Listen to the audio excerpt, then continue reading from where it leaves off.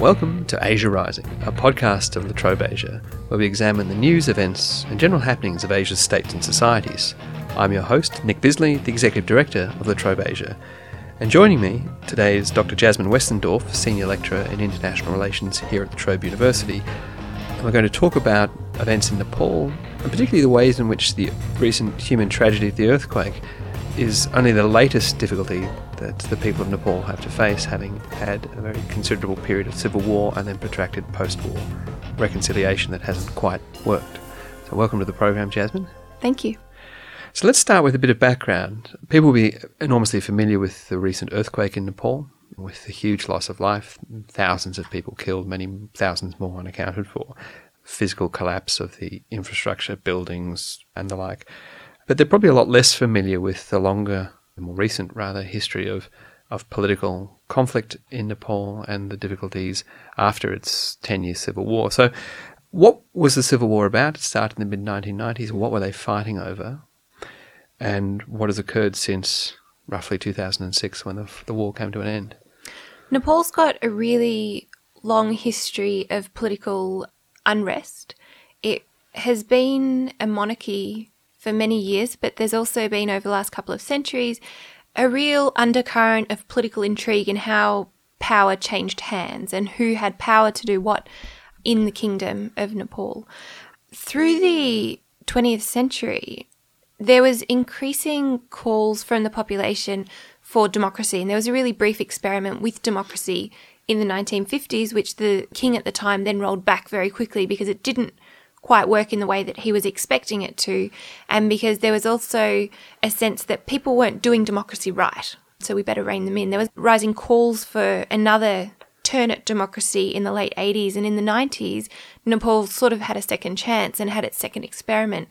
The real difficulty was that through the 90s, that democratic experiment was characterised by push and pull from the monarchy, who wasn't quite willing to give over power completely to the new democratic institutions.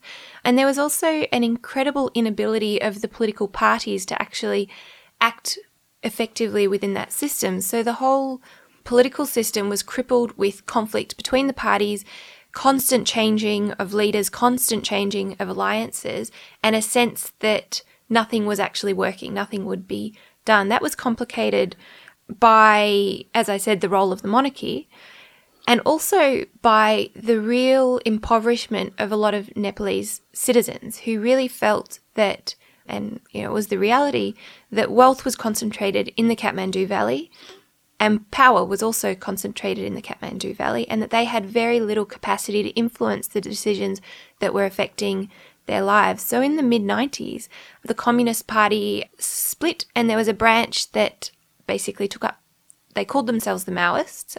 There is a question mark over how Maoist they actually were, but they started the Maoist revolution. And that's when the civil war actually began, and it ran for 10 years until 2006. It was a really violent civil war. There were an enormous amount of human rights abuses on both sides of that war.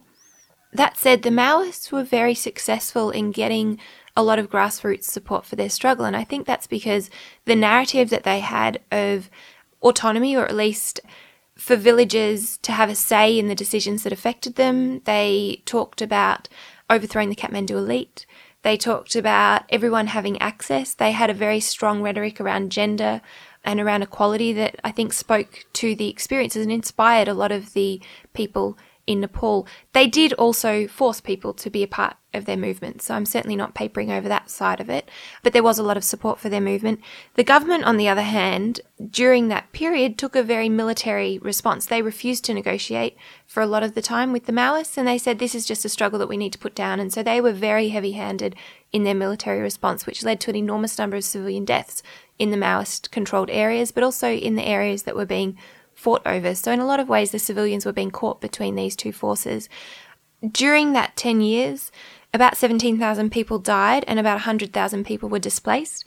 And there are thousands of people who are still missing. There was a story when I was in Nepal in December last year of a man who'd been missing for 17 years. He fled across the border into northern India and he was too scared ever to come back to Nepal, and so he just disappeared. So there's a sense in Nepal that there are a lot of issues that are still unresolved, even this long after the conflict ended in 2006. So it's been almost 10 years.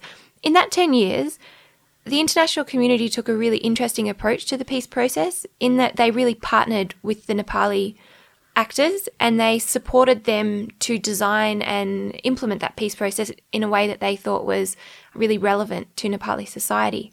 One interesting thing that they did is ensure that all funds from the international community were controlled by Nepalis. Because there was a history of strong government structures, they could actually do that, which is quite different from a lot of post-war contexts. There was also a real willingness, at least initially, for the Maoists to enter the parliamentary negotiations, to be a part of this government and to participate in democracy. One of their main demands was that a real democracy be established and that the monarchy be dissolved, which happened.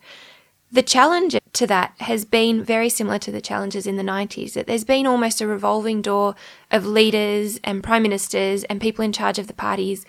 Old alliances have reformed, and from an outside perspective and from the perspective of many Nepali people, they see the same old guys doing the same things that they did before, and they're starting to say, what did we even fight that war for? Because the benefits of the peace haven't necessarily reached anywhere outside the Kathmandu Valley, where there is still an enormous amount of impoverishment, violence, insecurity, food insecurity, and vulnerability to the weather or to other issues, as we've recently seen. So when the Civil War ended in 2006, was there a constitution with a clear structure of how government would work and allotted powers and a monarch that's disappeared, or did they kind of negotiate and have to kind of put together the peace, as it were? When the war ended, the peace agreement mandated that there would be an interim government. And after that point, there were elections. Those elections went very well. The interim government behaved itself very well and really supported the initial peace-building process. Since then, the main job of the Constituent Assembly has been to write the Constitution. They've failed to do that.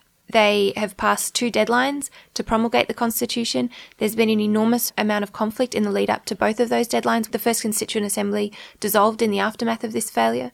And in January this year, the second deadline passed with quite bizarre scenes of chaos within Parliament, where people were throwing chairs and microphones at each other, and a number of members of Parliament were injured because of the complete inability of the two sides of politics, so the Maoists and then what is now the ruling coalition, to agree over what form of federalism Nepal will adopt. And this has been the sticking point for the last few years in Nepal. Everything else has been negotiated and everything else has actually started moving forward. But the question of whether Nepal will be divided along ethnic lines or just geographic lines is the absolute sticking point. The Maoists would like ethnic federalism. They think it's really important for ethnic groups to have a level of self-rule, and they think it makes sense to divide the country that way. Others are saying that will cause an enormous amount of conflict because ethnicity has never been a part of the conflict in Nepal up until now. And if you start dividing the provinces up along those lines, it'll cause a lot of confusion amongst people, and it will also cause competition between those groups. When I was there, people were saying to me, if my province becomes, such and such an ethnic group in name, everyone else will have to leave. Which is very difficult because even the largest ethnic group in all of the provinces is not the majority in their province. So this is a really, really difficult issue, and it's one that's been complicated by the international community that's been quite supportive of the idea of federalism and pushed it initially. Let me get this straight. So you had in 2006 election of a government, an agreement to come up with a constitution.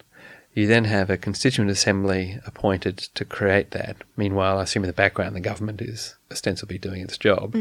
How was the Constituent Assembly appointed? I mean, was it elected as well, or was it appointed by the Parliament, or was that itself the part of Constituent Assembly is the Parliament, so it's elected directly by the people. And that's the short-term government that's then tasked with coming up with a constitution. It's even more complicated than that because the first job of the elected government, which was the first Constituent Assembly, was to promulgate a constitution, but they were also running government and doing all of the other negotiations associated with government. So while those have continued, this primary task of actually promulgating a constitution, it hasn't been reached.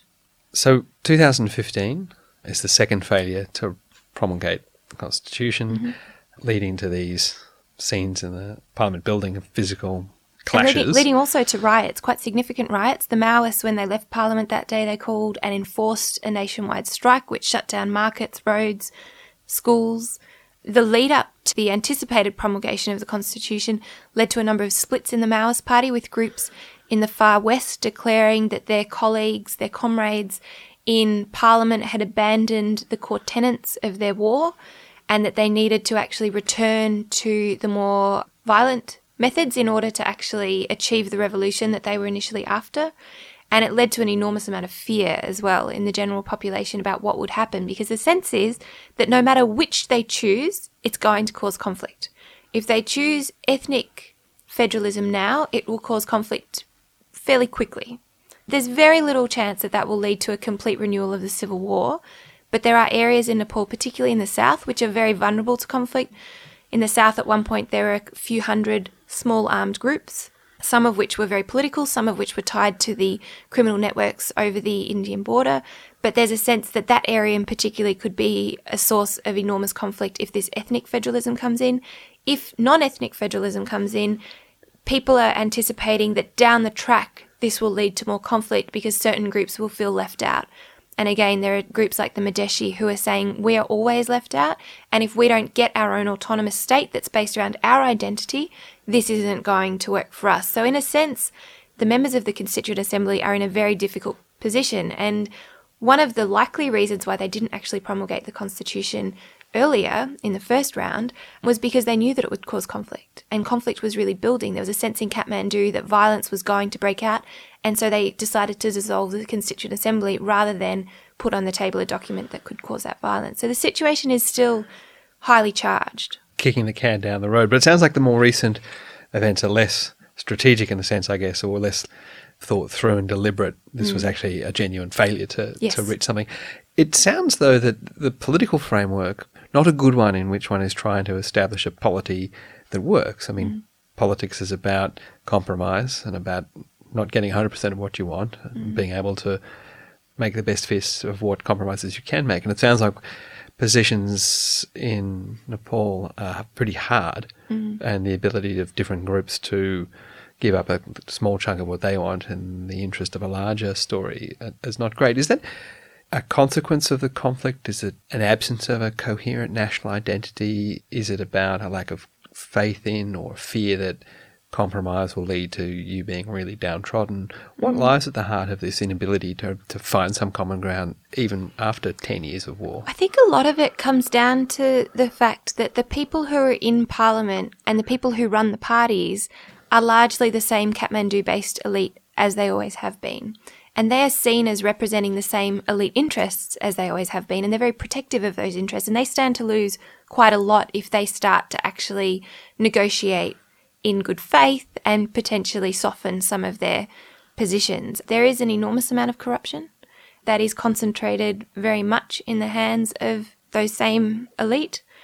So I think that's probably one of the main reasons. I think there's something else going on in Nepal which is really interesting, which is part of the religious narrative is that your fate is written on your forehead in the weeks after you were born. And that's it. And people who I spoke to who are doing grassroots peace building out in conflict-affected areas say that's actually their biggest challenge, that people don't think that they, in terms of their role in the universe, their position in the universe and their fate, have anything to offer to national political processes.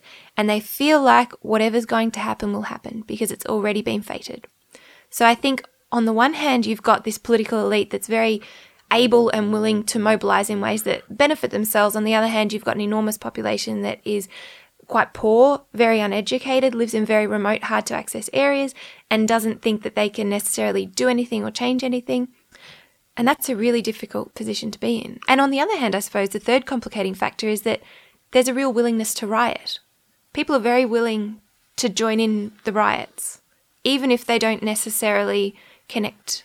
So you've got an easily mobilised population that can be brought out into the streets, but one that isn't actually able to be politicised in a larger sense. There's not a sense of agency and ownership. And I guess what we would sort of think of citizenship, that you have rights and responsibilities and a place and a stake in the whole game. Against this backdrop of a pretty dysfunctional political system, we have this massive earthquake in late April 2015 that has severely disrupted the capital city and much of the environs around it. And of course, Nepal is a country which is economically dominated by the city of Kathmandu. What effect is this natural disaster and this human tragedy going to have on this political uncertainty in the country? And do you see any parallels to, whether they're positive or negative, in other situations of post-conflict, sort of quite war-torn countries experiencing severe natural disasters? Does it create a kind of sense of, gosh, we're all in this together and we've got to put aside our differences, or does it exacerbate these things and really create a truly chaotic situation? I think there have been two comparable cases in the last little while. The first is Aceh, the Asian tsunami of 2006, which it wasn't the only factor that led to the signing of the peace agreement in Aceh very shortly after the tsunami, but it did somehow even the ground a little bit and create some sense that there's other things going on and that the conflict could be resolved. Now, that's not to downplay the long-standing negotiation efforts that were going on in the lead up to that. And Aceh has been very successful. A lot of people look at it and say this natural crisis was actually really key to just pushing the conflict away and pushing the narratives of, endless retaliation out of the situation. The other one that's comparable is Haiti, which had a massive earthquake 5 years ago. Similar situation to Nepal. It was a number of years into an established peace process and UN peace operation, although the situation was much less stable there when the earthquake hit.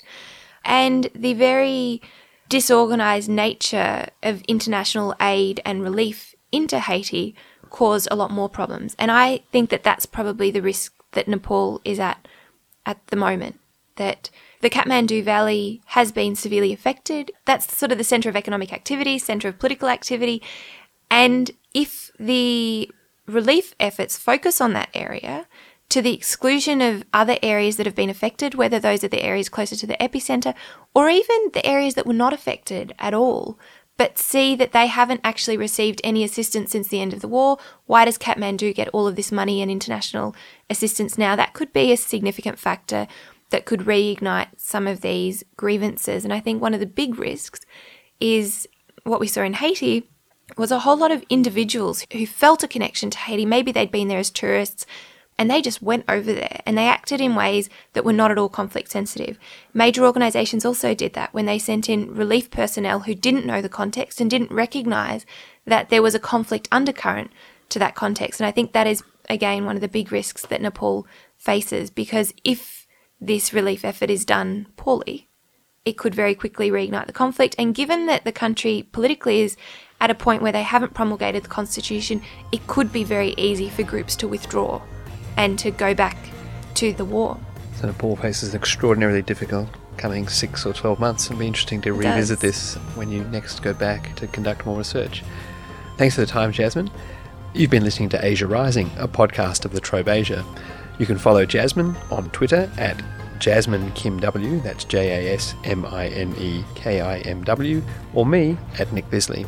And if you like this program, you can subscribe to Asia Rising on iTunes or on SoundCloud. Thanks for listening.